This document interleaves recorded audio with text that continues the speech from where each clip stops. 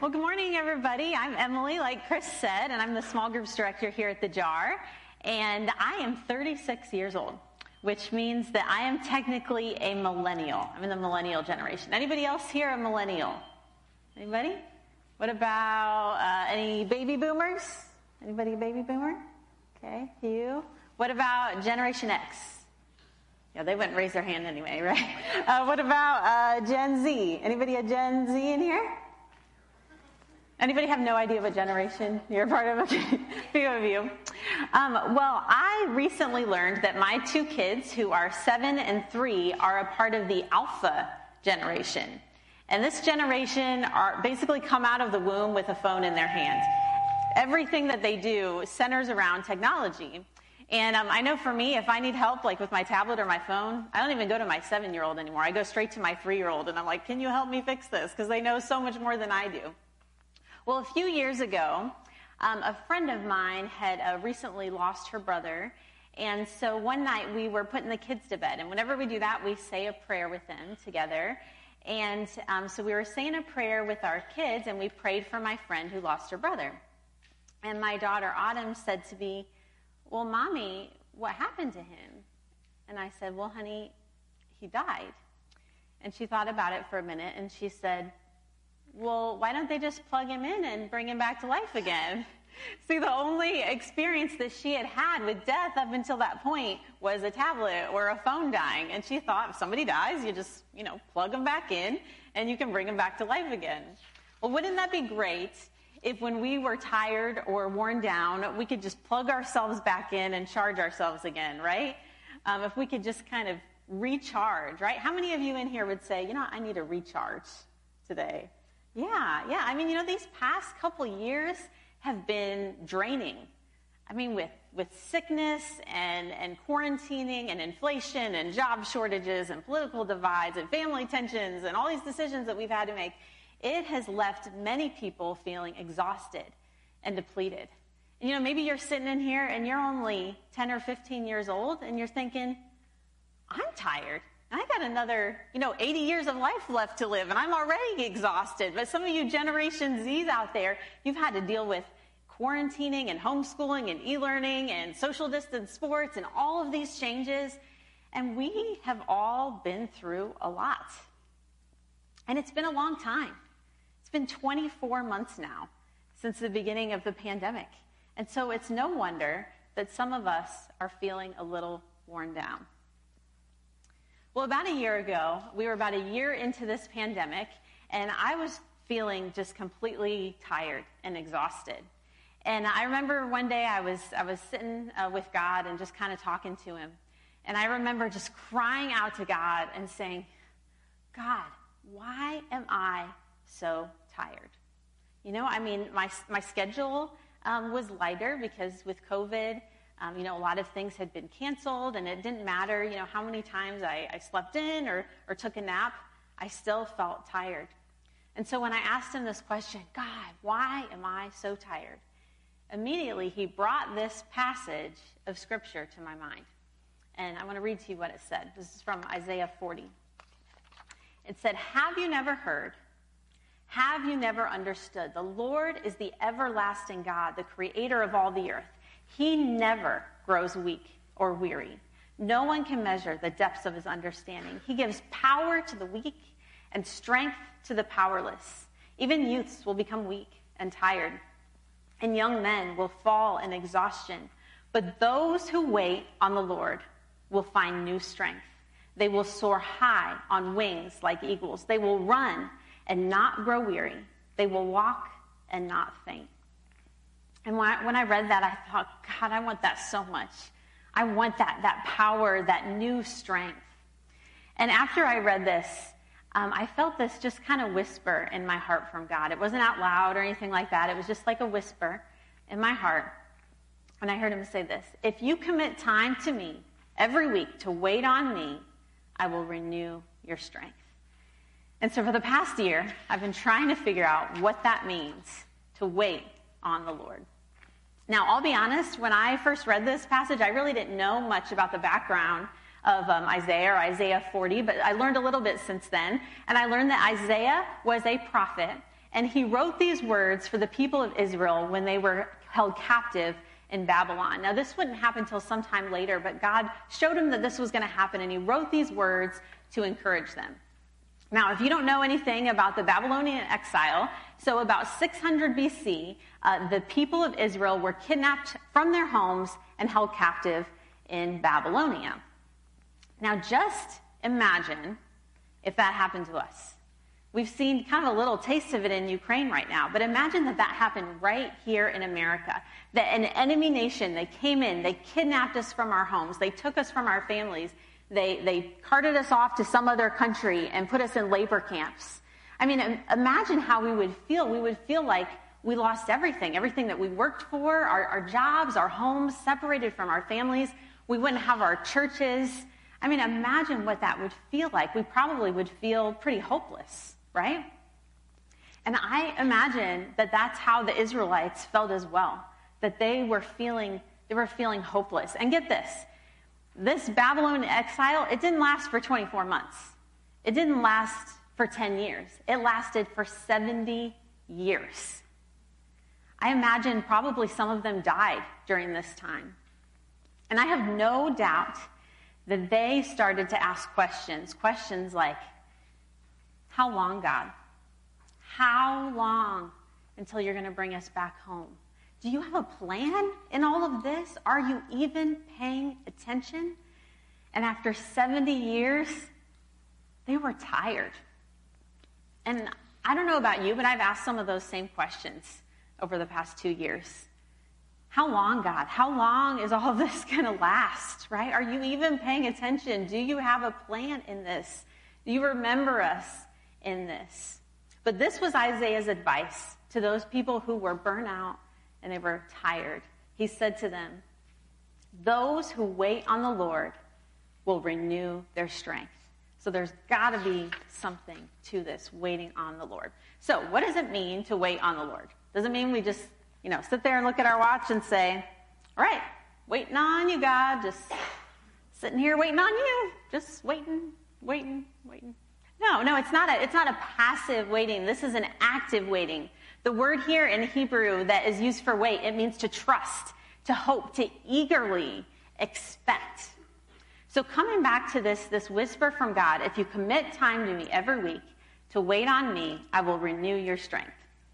So when I heard this whisper, my first thought was, okay, God, but when? Right? I mean, because I was thinking if I'm going to wait on God, that's probably going to take some time, right? And probably more time than I would typically have in a day to spend with God. So when am I supposed to do this? Well, the more I thought about it, the more I realized the only time that I could really commit to wait on God was on my day off. So every Monday, that's my day off.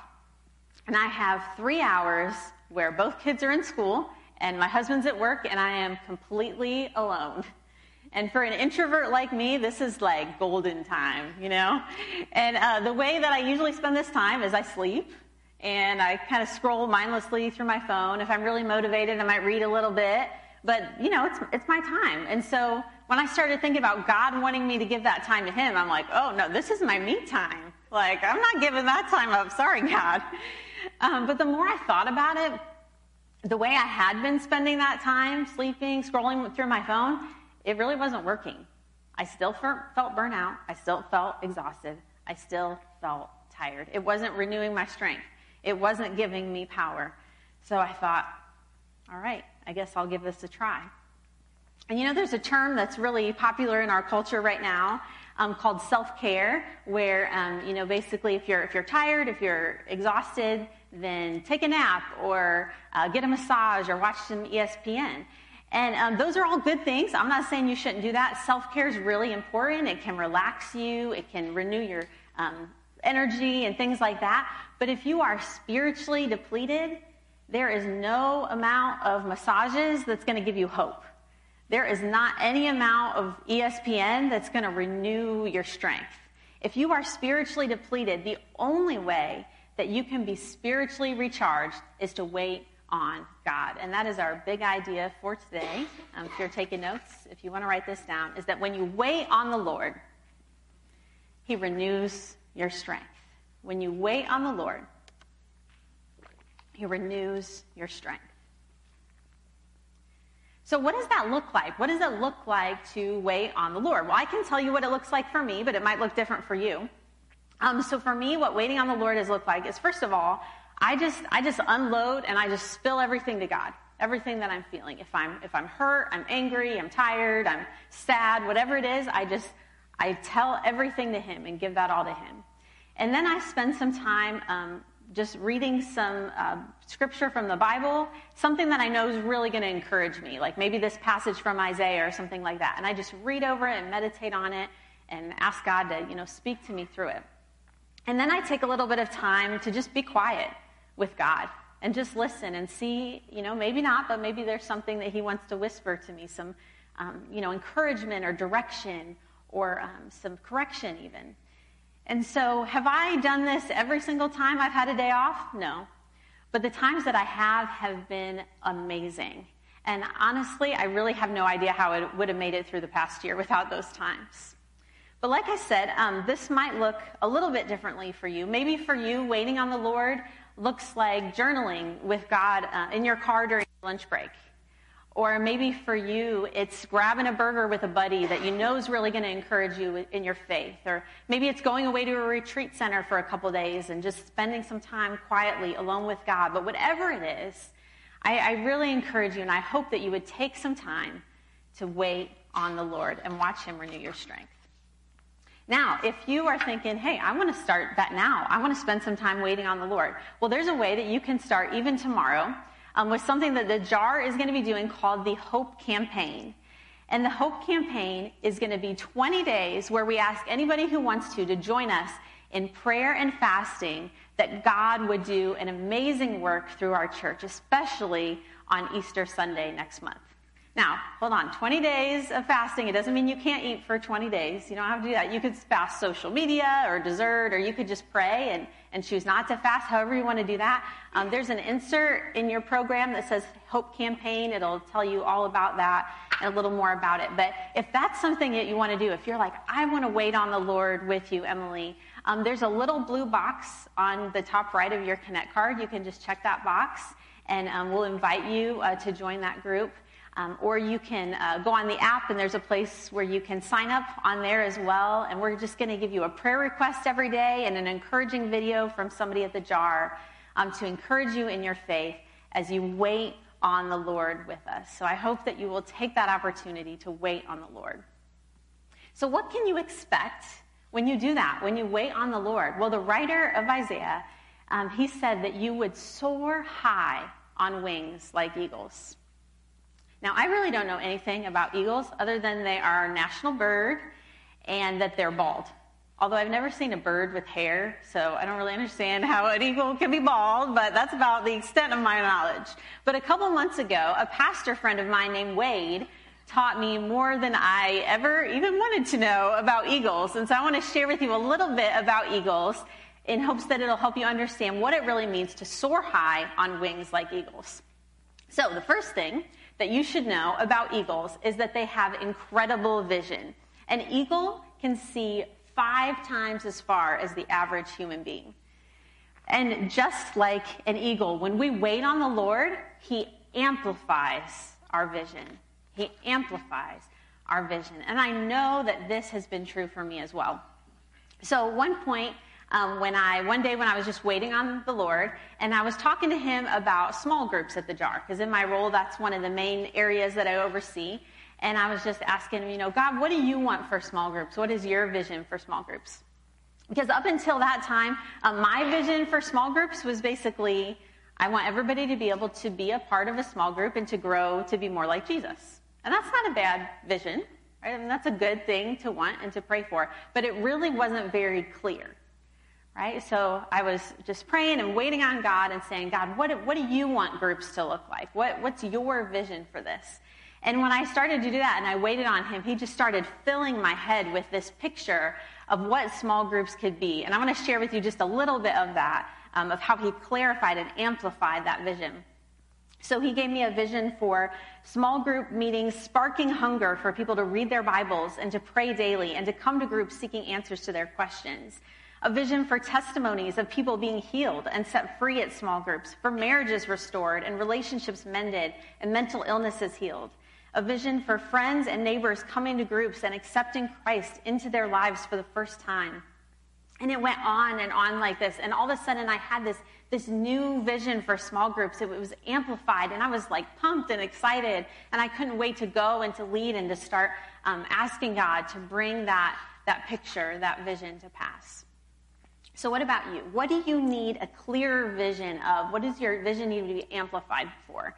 Maybe for you, maybe your vision for your kids is that they survive until they're 18 because they drive you crazy, right? But maybe God's vision for your kids is that they would become these passionate followers of Jesus that would live out their purpose in this world, right? Or maybe your vision for your marriage has been, my vision is that we don't get divorced.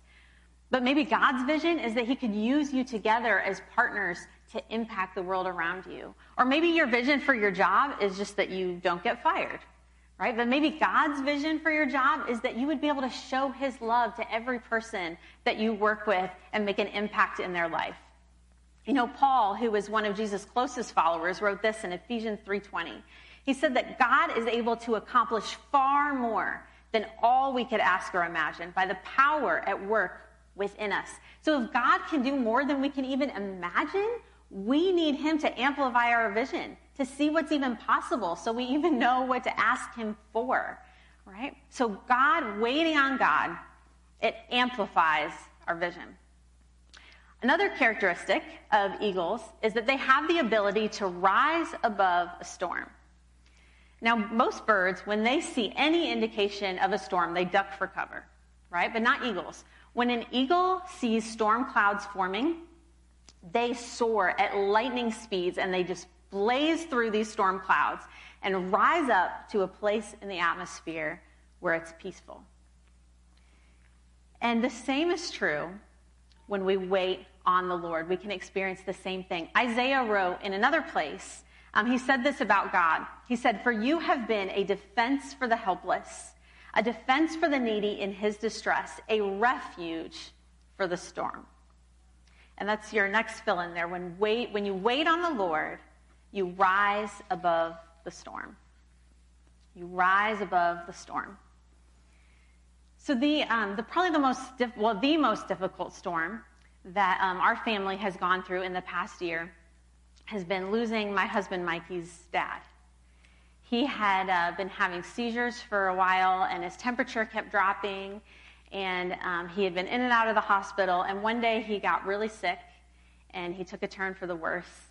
And so Mikey and I decided, hey, I think we need to drive up to Sandusky, Ohio, and we need to go see him in case this is the end.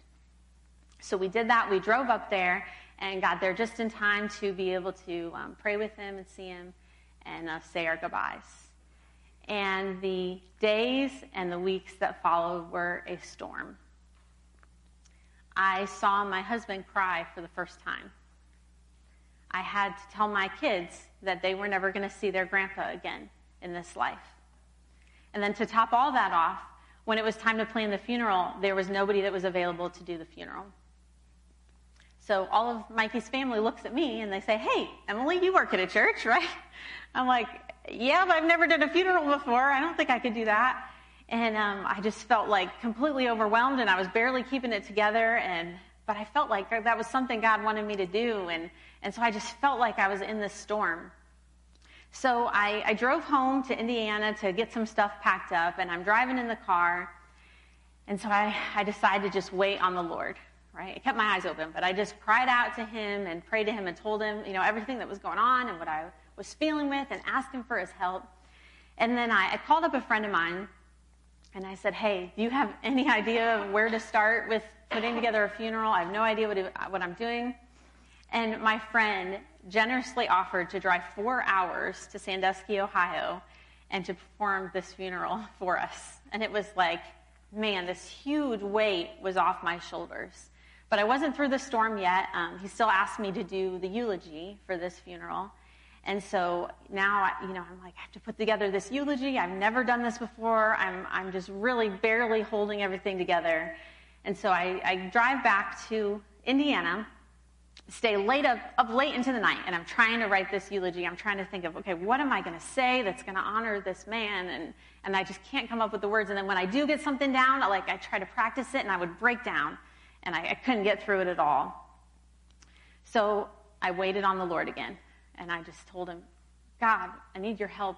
I can't get through this. I don't know what I'm going to do. Please help me. I can't do this. And when I did that, it was like the words just started flowing through my fingers. He gave me every word, and pretty soon I had the entire thing written. And then when I would go to try to practice it, I was able to get through it without completely breaking down and get all the way to the end. And so I was able to give that gift to Mikey's family. And I was able to tell every person that walked into that funeral about this amazing faith that he had and how much he loved the Lord. But I know that I never could have done that without God's help. I never would have been able to do that if I hadn't stopped and waited on the Lord. So maybe you are going through a storm right now. Maybe somebody that you love is sick, or your marriage is hanging on by a thread, or your finances are a mess, and you don't know what you're going to do. And if that's you, I want to encourage you to set aside some time and to wait on God and allow him to help you rise above that storm.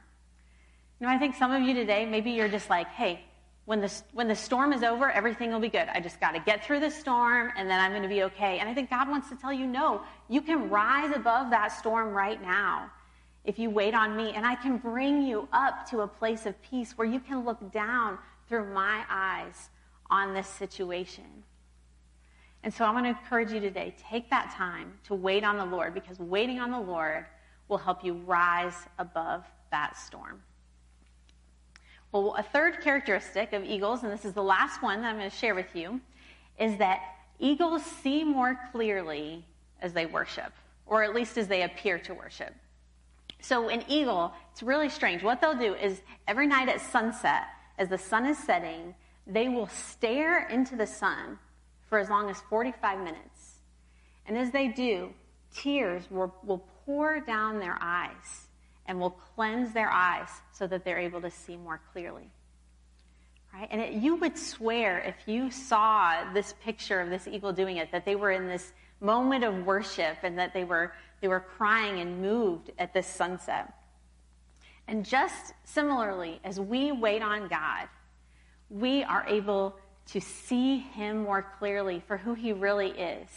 And our only response in that moment can be worship.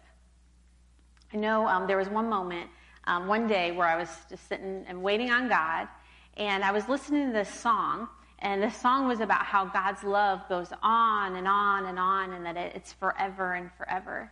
And as I was listening to this song, I just kind of imagined, in my mind, Jesus looking directly at me. And when he was looking at me, his eyes were so full of love, and he just seemed so excited to be able to be with me. And I realized in that moment, he wasn't just, tolerating me, that he loved me so much that he was head over heels in love with me. And I saw him so clearly for who he is and how much he loves me. And he wants that for you too. He wants you to be able to clearly see who he is, to clearly see that his heart just overflows with love for you. Because when we wait on the Lord, we're able to see him more clearly. And as you see him more clearly, he fills you with this new strength, and he energizes you and he recharges you. It's just like the writer of Psalm says in chapter 27, wait on the Lord, be of good courage, and he shall strengthen your heart. Well, I have a feeling that some of you here need a recharge. Right? You need God to renew your strength today. And so we're going to spend the rest of the celebration today just waiting on God and worshiping him and allowing him to renew our strength. And during that time, we're going to have some prayer volunteers up in front of the stage and up in the balcony. And today, if you are saying, you know what, Emily, I need a recharge, I want to invite you to come up to one of those prayer volunteers and let them pray with you and ask God to renew your strength today. And maybe for some of you, you would say today, you know what, Emily, I'm tired. I am tired of trying to do this life on my own without God's help. I am tired of trying to meet this impossible standard and try to keep everything together. I am just tired. And if that is you, I want to encourage you today because Jesus said this. He said, "Come to me, all who are weary and burdened, and I will give you rest." He wants to take everything that you've done wrong, every sin, every mistake, every place that you've fallen short. He wants to take that and he wants to give you grace. He wants to give you forgiveness. He wants to take that need that you have to be perfect and keep it all together. He wants to take that on himself and he wants you to trust him to be perfect for you. And the only thing that he asks in return is that you surrender your life to him, that you give up control and that you trust him with it. And so if that's something that you want, if you want God to take control of your life, if you want to give that over to him and let him take your burdens, then I want to lead you in a prayer. And here at the Jar, we never pray alone. We always pray together as a family. And so I want to ask you to just share this prayer with me and repeat it after me and really mean it in the bottom of your heart if you want him to do that for you. So if you would just close your eyes with me and repeat this prayer. Heavenly Father, I give you my life. Jesus, forgive me. Take my burdens. Renew my strength. I believe you died and rose again so I could live with you. Fill me with your spirit so I can follow you for the rest of my life. My life is not my own. Today I give it to you. In Jesus' name I pray. Amen. Well, I want to ask that you all would go ahead and stand. And we're going to spend some time with worship. And if you did pray that prayer just now with me, I'd love to celebrate that with you and be able to pray for you too. So there's a box on the back of your Connect card that says, "I accepted Christ today." If you check that, I'd love to be able to pray over you and celebrate that with you. But we're going to take some time right now to worship. And like I said, there's going to be some prayer volunteers that'll be up front. If you need a recharge today, I want to invite you to come on up and receive some prayer anytime during this song. And I know I need a recharge myself, so I'm going to go right now and I'm going to receive some prayer, and I hope that you'll do that as well.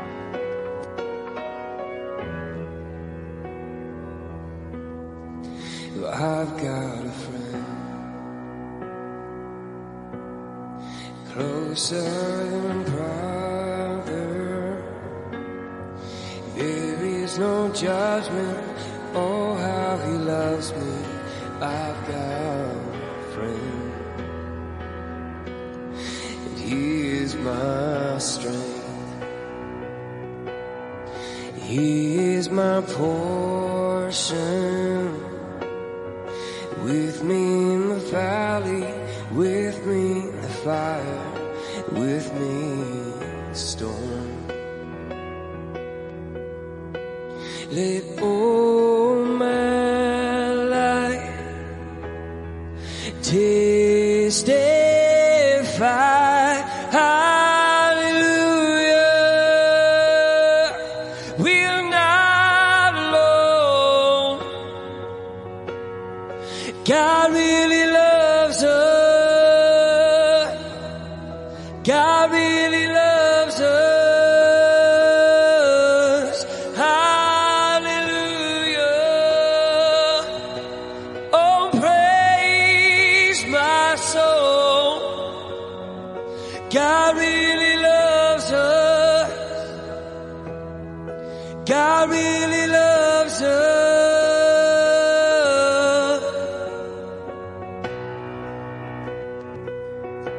His mercy's enough. His grace is sufficient. Come if you're needing forgiveness or healing. His mercy's enough. Oh, and this is our home. The cross it is spoken. Death is no more. Christ is the Lord.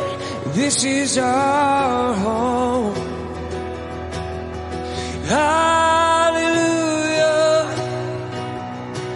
We're not alone.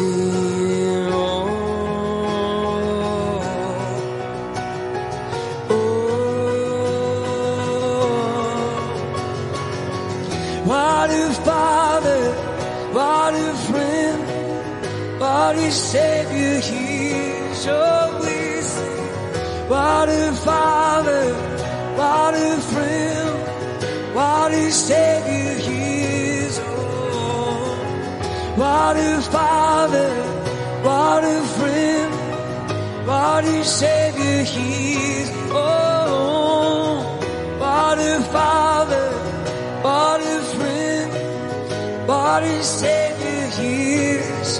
Hallelujah. We're not alone. God really loves us. God really loves us. Hallelujah. Oh, praise my soul. God really loves us.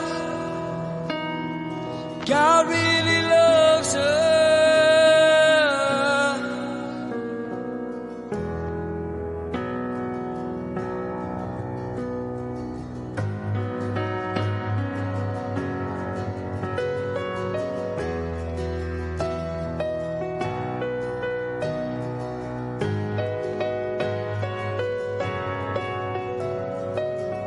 What a Father, what a friend, what a Savior He is. What a Father, what a friend, what a Savior He is. What a Father, what a friend, what a Savior He is. What a Father, what a friend, what a Savior He is.